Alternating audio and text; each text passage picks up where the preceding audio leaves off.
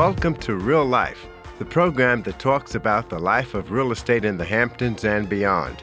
The people, the places, and the things that are the pulse and heartbeat of real estate, with your host, broker associate of Sotheby's International Realty, John Christopher.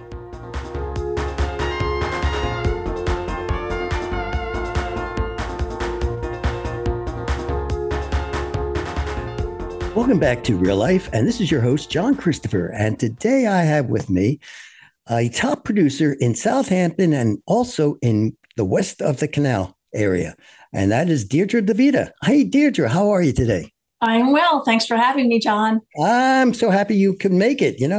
I'm going to start off. How long have you been doing real estate, by the way? It's nigh on 15 years now. Oh, geez. Doesn't time fly? God. No, it's been a long 15 years. Good. What attracted you to real estate to begin with?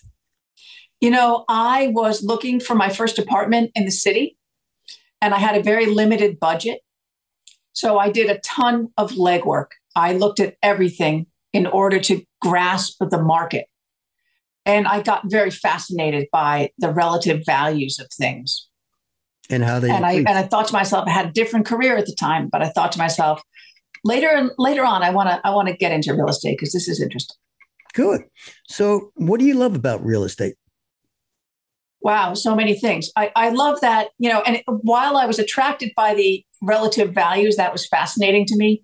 What I learned once I got into the business, and it's so obvious, but it's really about the people that you're interacting with. It's about the people and their point in life and what they're doing and making it work for them. So the people aspect of it, I really like. I like that it is never a dull moment. You wake up and you really don't know how the day will turn out because a phone call can, direct you one way or the other. And I'm always in what I call triage mode. How true. You're making me laugh there because it's true. It's like that phone call. Sometimes it's either the challenge of the day or it's the highlight of the day. Right. And you thought you had a plan and you're going to do X, Y, Z, but all of a sudden it's ABC. Right. Exactly. What kind of advice would you give to someone who was thinking about becoming an agent? I would say go for it and just be prepared to take some time to get traction in the business. It's something that you need to commit time to excel in, and don't be discouraged. I think persistence really pays off in this business. Oh yeah, absolutely. So what three things do you think helped you to be a success in real estate? Well, my former career, I used to be a ballerina, and it doesn't seem like that relevant a lead into real estate, but I was a freelance artist. And therefore, I had to be mindful of always bringing value to a situation. There's a lot of competition in that business like this one. And so you have to bring it. You have to be there and be worth it so that you get hired again. You can't really rest on any laurels. So that's one thing I think is important. And persistence is part of that. And I think you also, like in the arts, you have to find what motivates you and kind of makes you special and nurture that, because that's also part of what you add to the situation. Excellent. What do you think your clients want most from you? It depends on the client. Some people want hand-holding. Some people want data. Some people want me to get them the best deal possible.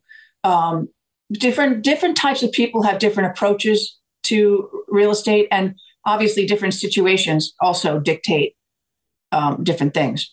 I think that I make a point of being very discreet about my clients, and my motivating force that makes me have drive and be interested in the business is being an excellent advocate for them. I want them to succeed, and that's my primary objective. So what you're basically saying is that you look at the long term, not necessarily the short term. Yes. Yeah, that's great. Let's talk about the market then. How is inventory now? Well, inventory is still low. especially in our bread and butter categories. Under 2 million, it's very hard to find a good house or even vacant land right now. The pace of sales has slowed down, in part because of this. There's a lot of outstanding buyer interest still. But at this time of year, we typically get into a mode where people who haven't found their dream house yet are going to likely wait a bit, especially these buyers who have been through the ringer with bidding wars and that kind of thing. Right. We have some headwinds with the war and, mortgage rates, inflation. Also an election, a midterm election, some people wait for any uncertainty to be dispelled before taking action on a big capital investment. So I think we're going to see some quiet times for the next month or so. Yeah. Excellent advice. Do you still think that Southampton and west of the canal towns are still vacation spots, or have they become more like final destinations? Well, all of the above, because, many people throng here for the high season still, and a lot of people use their houses throughout the year as a getaway. That's why they have these houses. So many of the people come from nearby, even an hour up island, but they need to come here to feel like they're having a vacation-y time. Yeah. But yes, we've had a big uptick in year-round residents out here, and there are a lot of people doing hybrid lifestyles now. If they can manage it, because they learned throughout the pandemic that's a way they can be really efficient and have a little bit of a better family life. Right. It's interesting what you say. I'm always amazed that people come from Connecticut. Yeah. Which, to me, there's why not the Bay or the Sound of Connecticut, but they still like to come here. I know. I know such people, and I ask them that, and the answer usually is, because it's here that I can be relaxed and I can let go of my everyday, obligations. Right. And it's interesting. I've heard from many clients of mine over the years, some of whom have several houses, that if they could only keep one, they want to keep the Hamptons house. For the reasons we just talked about, that, that's where the memories happen. That's where the family gathers. That's where all the friends come. And they have really warm feelings about their place here. Yeah. That's so true. And it is a unique place. I mean, there's nothing like it. Wherever you travel, it's when you come back, it's like you just recently got back from Portugal. Yeah. It's funny. I was in the south, in the Algarve region, and I was in this beautiful bay, and there was a barrier island to the ocean. And I took a little video, and I was like, wow, this looks exactly like what I left, but it was warmer. It was warmer, right? Okay, so since your bailiwick is Southampton and west of the canal, what towns are included in when we say west of the canal? So the town of Southampton stretches from Eastport in the west all the way to Sagaponack in the east. So there's a half of Eastport that's in Southampton town. The other half is in Brookhaven town. And then there's Remsenburg, West Hampton Beach, Quogue, East Quogue, and Hampton Bays. So there are a lot of hamlets. Yeah, there is. Speaking of Remsenburg, I'm sure you've read that article in Dan's paper. Yes. The Secret Hampton. You want to, any thoughts on that? Well, yeah. I live in Remsenburg, and I love it so much. And you didn't like that article then, because now it's going to be too. No, I don't mind. I want people to recognize and love it. And but those who have bought real estate already, hopefully their stock will be up. Indeed, prices in Remsenburg, I did an analysis of it recently, and over the course of the pandemic, they went up 90% median price. Really? Wow. Yeah. And it's a very low-key hamlet. There's only about 1,200 and change units, taxable units in the hamlet. There's not even a traffic light here. There's no commercial endeavor. But it has this kind of, I call it George Washington slept here meets the Hamptons feeling, because it has a lovely main street, which is south of the highway, not the same thoroughfare as everyone's using to get, east and west, and beautiful historic homes there, and then lovely lanes down to the Moriches Bay. Excellent. Excellent. How was the summer rental market this year? This was a weird market. A lot of my landlord clients didn't get the as many rentals or any rentals. We're thinking that this is in part because a lot of people who were closed out of rentals during the pandemic ended up buying properties, and they came off the market as tenants. And then this year, when many were able to travel again, a lot of them also put their places up for rent. So we had a double hit on the inventory of rentals. Right, right. Do you think people are taking that into consideration when they're pricing for next year?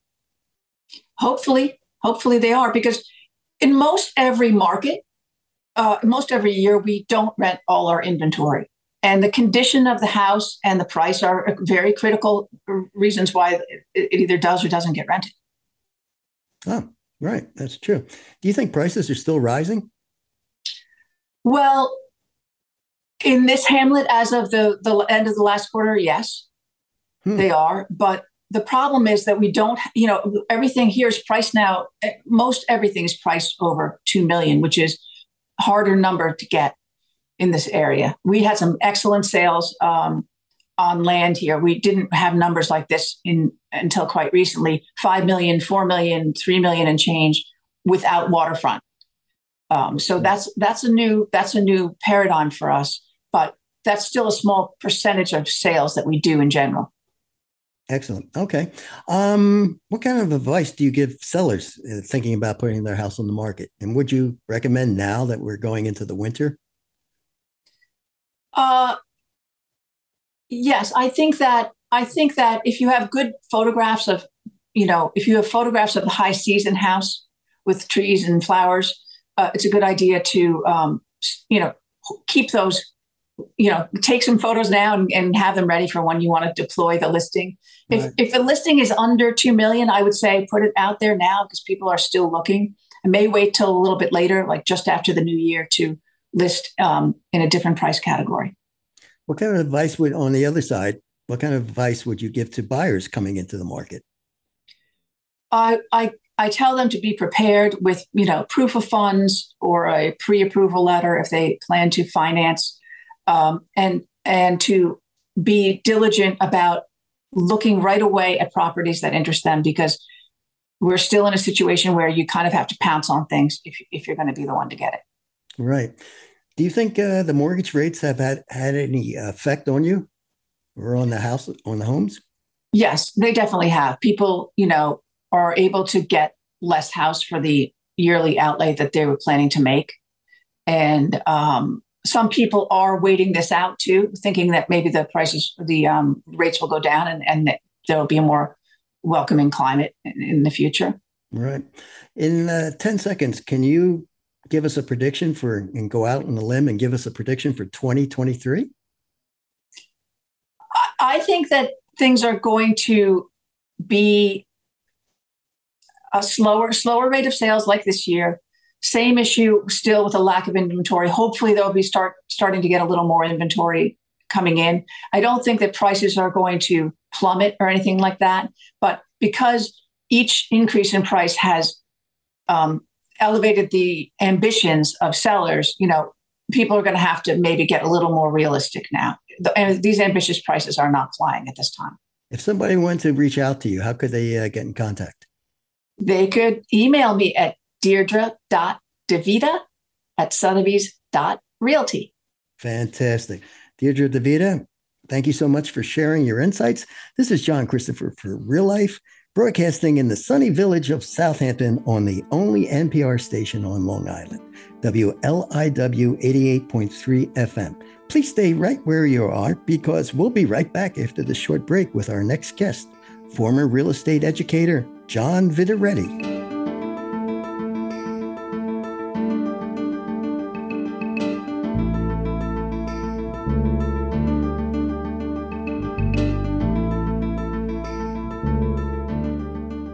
Welcome back to Real Life, and this is your host, John Christopher. And today I have with me, and I'm honored to have him also, is the esteemed, erudite, and former real estate educator, John Viteretti. Hey, John, how are you? Good afternoon, John. Nice to speak with you. And likewise.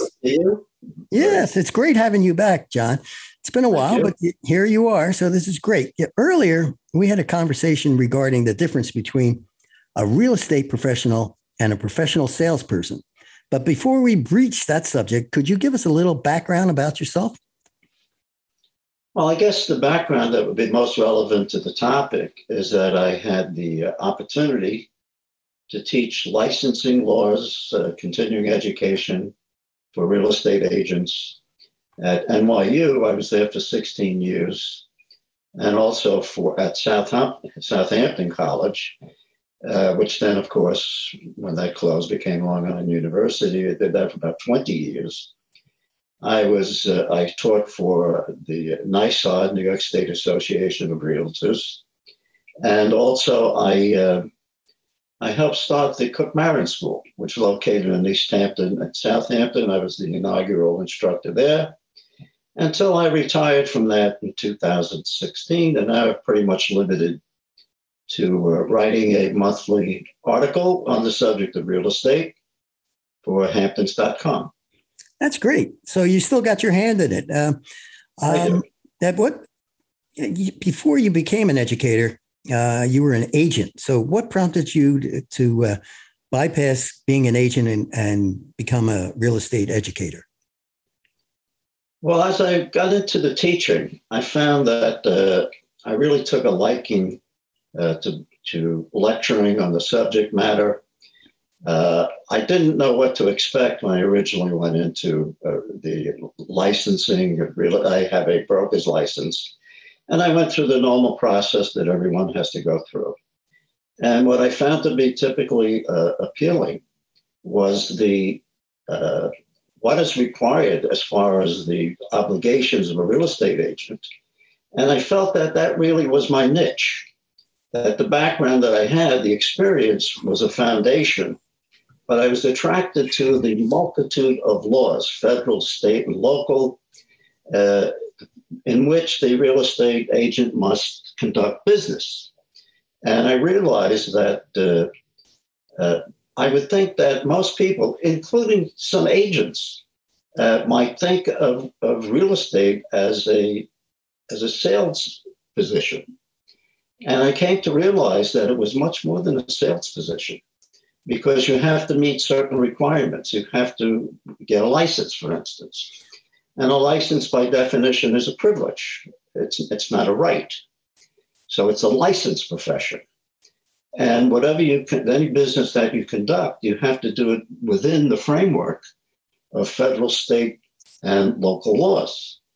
And as a result of getting into the teaching and also writing continuing education courses, I found that there was a great deal that I don't say that was being missed in the educational process, but perhaps not really fully appreciated. Well, that gets us back to the point where we were saying it's much more involved to become a real estate professional as compared to being a sales professional. And I'm not denigrating, sales positions in general, but I would say that only a very small minority require that you have a real estate license. Right. And not only do you have to acquire the real estate license, going through the 75 hours of licensing currently, and 22 and a half hours every 2 years to renew that license. So you don't have the license in perpetuity. You have to take required CE courses to be able to get that license renewed. And then if you want to move on to become an associate broker or a broker, there's an additional 45 hours and a certain number of years that you must be in the industry in order to become a manager or a branch manager, So when I saw, I see all of this and I say, this is very, very different. I don't think the public realizes. They think that real estate is taking out customers and saying, this is the basement, this is the living room, this is the kitchen, you're going to love it here, and I don't see why you couldn't put on a deck. But it's much more than that. If that's all it were, it would simply be a sales position. But, it's also being a licensee, you have imposed upon you by law a fiduciary responsibility to your client, which means that you must place the interest of your client above all others, including your own, while at the same time acting towards the other party of the transaction with fairness. So if you really think about it for a moment, your first obligation is to your client. Your second obligation is to what we call the customer. And you're third. But even third, you have to operate within a framework with other agents, right? Who in reality, while you may all be working in the same brokerage office, since you're independent contractors, 90% of all real estate agents are nationally, you're in competition with them. And but at the same time, while it's a competitive situation, in order to reach a certain level of synergy for your own sanity and what's in the interest of the public, you have to cooperate. You have to be respectful towards each other. You must act ethically. So all of these things, I think, make real estate a very unlike most sales positions. Right. Well, when you were talking about fiduciary duties, one of the things, because you were the first person I took when I first got into the real estate business, say some 20 odd years ago. I still remember those, I think it's 6 things: accounting, care, confidentiality, disclosure, loyalty, and obedience. Can you give us a description of that? That's the fiduciary duties of a real estate agent. Well, that defines fiduciary responsibilities. And ironically, there's nothing there that is self-serving. So under the laws under which we as licensees operate, the law is indifferent as to whether or not you ever make a commission. Well, I like the part about the confidentiality. Of the obligation to serve the interest of the public. Right. But we have a duty also as disclosure to say who we're representing. Yes. One of the most complex requirements of the license law, agency disclosure. Yes. Yeah. Another thing that I find that I think a lot of people aren't aware of, the term vicarious liability that brokers could suffer. Can you explain that? What is a vicarious liability? Associate brokers and salespeople must work under the supervision of a licensed real estate broker. And the associate brokers and salespeople are responsible for their own conduct. The broker is responsible for his or her own conduct, but also can be held vicariously liable, in other words, in violation of the law, of all the agents under whose supervision those agents are working. So that there's no limitation on the number of agents that a broker may have under the supervision. But they are vicariously responsible for the number, for all of them, regardless of the number. And that includes, even if they have branch offices and they have an associate broker, because today you must be an associate broker to be able to manage a branch office, right? The associate broker is now vicariously liable for the agents in that particular branch office, but the broker is responsible for all. So that and that's regardless of the number. So that's imposes a great responsibility upon the broker. And a lot of, again, sometimes that's overlooked, is that if a salesperson associate broker is in violation of the law, they can have their license suspended or revoked and also penalized financially. Okay. If the broker is vicariously liable and the broker loses his license, either through suspension or revocation, the licenses of every agent under his supervision or her supervision is suspended.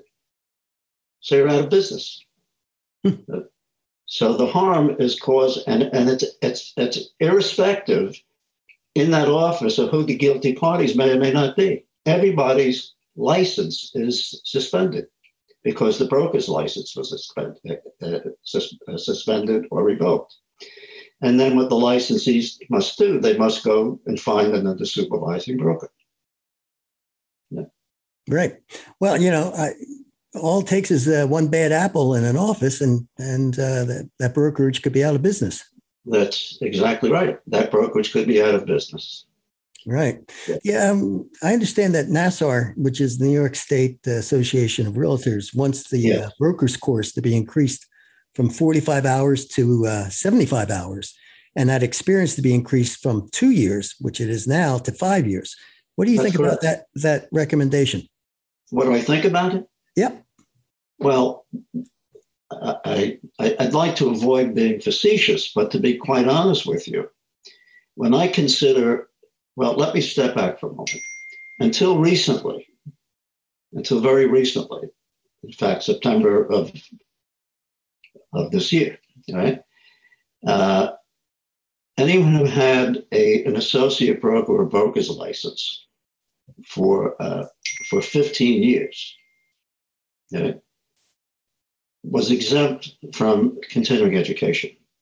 That since has been revoked. Now there are no exemptions. And if you think about it, somebody who got their license 20 years ago, right, would never have been required to take another continuing education courses. Right? And laws are changing every day. There are case law every day. At any given moment, there can be new court decisions that affect the real estate industry. Right?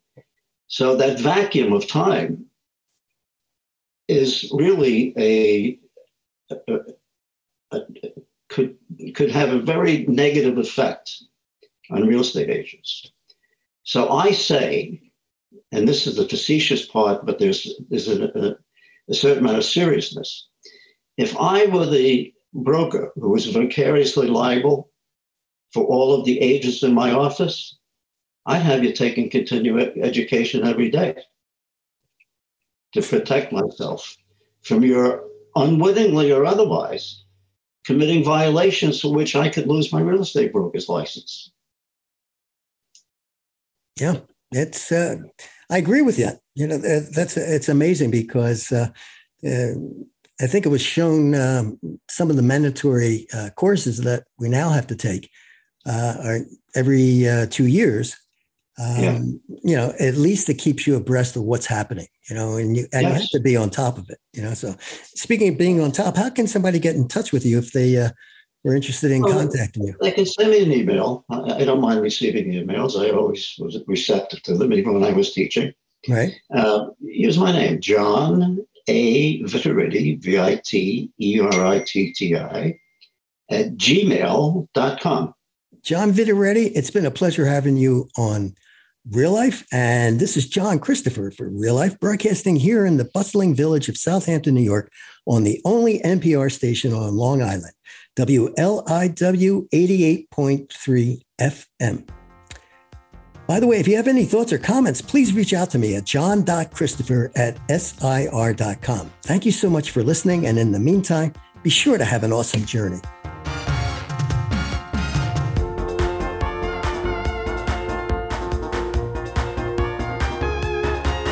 You have been listening to Real Life, the program that talks about the people, the places, and the things that are the pulse and heartbeat of real estate in the Hamptons and beyond, with host John Christopher, who also created the music for Real Life.